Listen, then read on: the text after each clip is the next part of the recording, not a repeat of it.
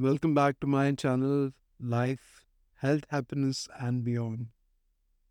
I would once again like to thank all the listeners and subscribers to the channel for extending their support. The World Health Organization, in simple terms, defines health is a state of complete physical, mental, and social well being, and not merely the absence of disease or infirmity. So, in this episode, let me talk about how we bring about change in ourselves to attain good health. Now, as I'm sure all of you know, physical and mental health are intertwined, and these two together help attain a good social well being. So, we've covered all three aspects of WHO's definition: physical health, mental health, and a good social well being. Let me walk you through how physical health impacts mental health and vice versa. But before I begin that, let me give you a small disclaimer. When I talk about physical activity or exercise, it's not just about going to the gym or going out for a jog. It includes being active and not sedentary. For example, walking down to buy groceries, standing up and walking around once in an hour if your work involves sitting in front of a laptop for a long period of time, cooking, walking around the kitchen itself, playing with the kids, or even taking a pet for a walk. Basically, movements throughout the day when you're awake. So, going back to our topic about how physical health impacts mental health, physical activity helps manage chronic physical health conditions or disease conditions like diabetes and dyslipidemia, or simply high fat levels, high triglycerides, etc. A control of the same through physical activity brings a sense of happiness, achievement, and a morale boost. There have been significant number of studies that adequate amount of physical activity every week helps prevent Alzheimer's disease and other forms of dementia, along with a multitude of neurological conditions. The physiological benefits of regular exercise include increase of self-esteem, confidence, productivity, improvement in problem solving abilities. And when I say problem solving abilities, is not a corporate buzzword. What I mean is, the kind of mobile games that you play, uh, solving a jigsaw puzzle, solving puzzles, in the physical sense, the crosswords in newspapers, online chess, Sudoku, and many, many more. All this brings a sense of calmness and at the same time a sense of achievement. A non sedentary lifestyle where there's significant movement and activity during the time that you're awake is a de stressor. For example, there is, and all of us deal with stress at home, at work, etc. A simple walk in the park can help calm you down. And while you're walking, you think about things and that, sorts your thought process out and calms you down. Without going into too much medical jargon, regular physical activity produces three important hormones: dopamine, serotonin, noradrenaline in your brain, which have the ability to prevent or stop anxiety attacks and depression. But more importantly, these hormones in the brain are important in maintaining a steady state of mind. Now, going to the versa of the vice versa part, how mental health impacts physical health. As we all know, our brain, body, and mind are interconnected. A low mood impacts compliance to a care plan given by a physician, which might range from skipping medication sometimes or skipping physiotherapy while recovering from a surgery, for example. Sadness or a clinical diagnosis of depression has shown to increase instances of migraine attacks or simply headaches in general, overeating, fatigue, inertia, isolation, and falling into a vicious circle of uh, non-compliance, leading to filling the gap with overeating and then feeling low or depressed about it again. Anxiety attacks have been shown to cause nausea, vomiting, physical symptoms, and even actually lead to heart attacks. Some underrated activities which overlap with physical well-being include, taking a shower with your favorite flavor or scent of soap, dressing up in your favorite clothes, applying your favorite perfume. All of this to just walk down to the nearest coffee shop and catch up with an old friend. No, just do all this to calm yourself down, sit down, relax, watch your favorite movie on TV, on your favorite OTT, or watch a documentary that you've been wanting to for a long time and haven't. Doing all of this, taking a shower, applying perfume, wearing your favorite clothes or good clothes, and relaxing are simple and effective pick me ups. So, this brings me to the crux of what I want you to take away from this episode. What stops us from being physically active or exercising regularly? Here are a few examples that I've heard from friends, colleagues, family, and even reasons I give myself but I skip a form of exercise or physical activity. Number one, loads of work today, so let's do some exercise tomorrow. It's been a very hectic day. Let me skip today's exercise, and tomorrow I'll do both today's and tomorrow's activity. Number three, I'm not overweight. Why should I exercise? Number four, let me just do so and so dieting technique and that should take care of everything. Number five, exercise. Not today. Number six, I fear I might injure myself exercising. For example, I may wear my knees out and have develop osteoarthritis if I jog too much. That's a myth, by the way. Number seven, I haven't exercised all these years. I'm too old to start exercising now. Let me ask you this. What is a common theme in all these reasons, quote unquote, that I've given so far? If you've already not come up with the answer, well, these are not really reasons. These are excuses. And I will focus on the last excuse that I talked about. Repeating it, I haven't exercised all these years. I'm too old to start exercising now.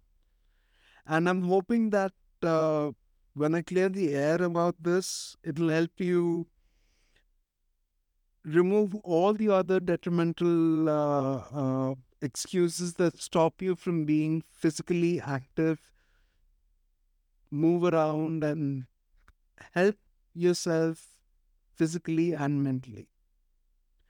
So, to get my points across, allow me to walk you through a few examples. A busy mother of five at the age of 54 had a thought and felt somewhere down the line she stopped taking care of herself. She remembered how in her younger years, in her 20s and 30s, she was an aerobic instructor, an avid volleyball player, a passionate dancer. But after marriage, having five kids, she set her interests and passions aside to support those of her kids. At 54, she weighed 320 pounds or 145 kgs. She set the original thought aside and let this be a reason, or if I may use the term excuse, for gaining weight and losing passion for exercise as a part of aging and having kids, etc. It was around this time that her son announced that he was getting married. And her excuse and thought that she put aside came back to the front of her mind. Now she had a motivation. Her motivation, verbatim, I do not want to be the mother of a groom who walks down the aisle in a dress that looks like a sheet. Additionally, she wanted to start playing volleyball with her kids and eventually her grandchildren. At the age of 54, with the above motivations, Patricia Jenkins of Zachary, Louisiana, was able to lose 160 pounds, drop down 2 sizes for her son's wedding, and eventually was able to do a cartwheel with her daughter. Yes, you heard that right. She was able to do a cartwheel with her daughter. Let me move on to a second example. August this year, many Indians might know this, but then again, this has been viral, so it has gone across the globe. A 68-year-old lady decided to embark on a fitness journey. She had multiple comorbidities, etc., but started going to a gym. And her son started sharing videos and pictures of her on social media, lifting weights, performing squats, doing planks. She's proved that age truly is just a number and that you can start exercising or being physically active at any age. One example that sticks with me, although I've not been able to find the finer details, is about a farmer from Punjab, Fauja Singh. He has been a long distance runner for a very long time and is believed to be the oldest man to complete a full marathon at the age of 100. It was at the age of 100 that he hung his boots. He went on to live 112 and beyond. I'll give you one more example, which is closer to my home. My mother, at the age of 62, has joined Healthify Me, and at this age has started exercising daily for the first time in a very long time, and has been modifying her diet patterns to become more agile and control her health related age related health conditions. The point I want to get across with all these examples is that if you want to transform yourself physically, mentally, or otherwise,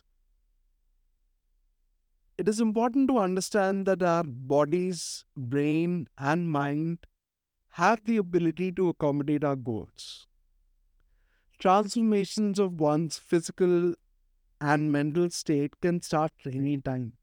And the best time is now. Procrastination does not help.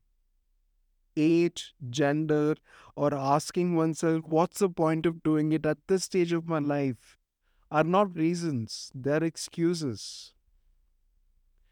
To re emphasize, physical and mental health are intertwined.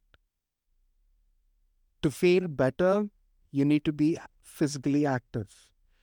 To be physically active, you need to be in a good mental health state.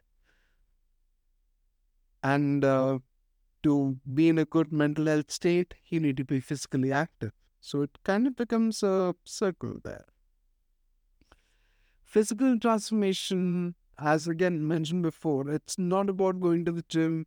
It's not about significant weight loss. It's not about running marathons or having a Chris Hemsworth kind of a body. It's about what you are ready to do, what you want to achieve, what you need to do to become the best version of yourself, physically and mentally. Now, when I say the best version of yourself, the definition of the best version is always determined by just one person, yourself. You decide what your definition of your best version is. So whether you're 30 years or 70 years, whether you want to change physically or mentally or both, find your inspiration either from the examples that I've cited above or from other inspiring stories by simply Googling, which I've done for certain of these examples. Find inspiration from friends, colleagues, family, or the best way of, or the better way is find inspiration within yourself. And I want to add this part to kind of guide you through this, that when you decide to embark on this journey of transformation, understand that the operative word is journey. There may be days you do better than you've set out to for that day. For example, you've decided to, let's say, 100 push ups and you've done 125 or maybe even 200. But then again, there may be days where, or even maybe even weeks, where you're stuck in inertia, where you've done no significant physical activity or movements or walks or anything else. But it is important to remember that that is okay, because, as I mentioned before, the operative word is journey. When you're going to a certain place, like even on roads, any destination that you want to reach, it's never a straight line. There are diversions, there are U turns, there are red lights. So focus on what you want to achieve and take the time that you want to take to achieve the goals that you've established for yourself. I'm hoping that this episode helps you understand that any kind of self improvement can start any time, it can start at any age, and can continue until you are satisfied that you've achieved what you've set out to. Thank you for tuning in to this episode. And I'm signing off again with my borrowed catchphrase: May the force be with you. Thank you, everyone.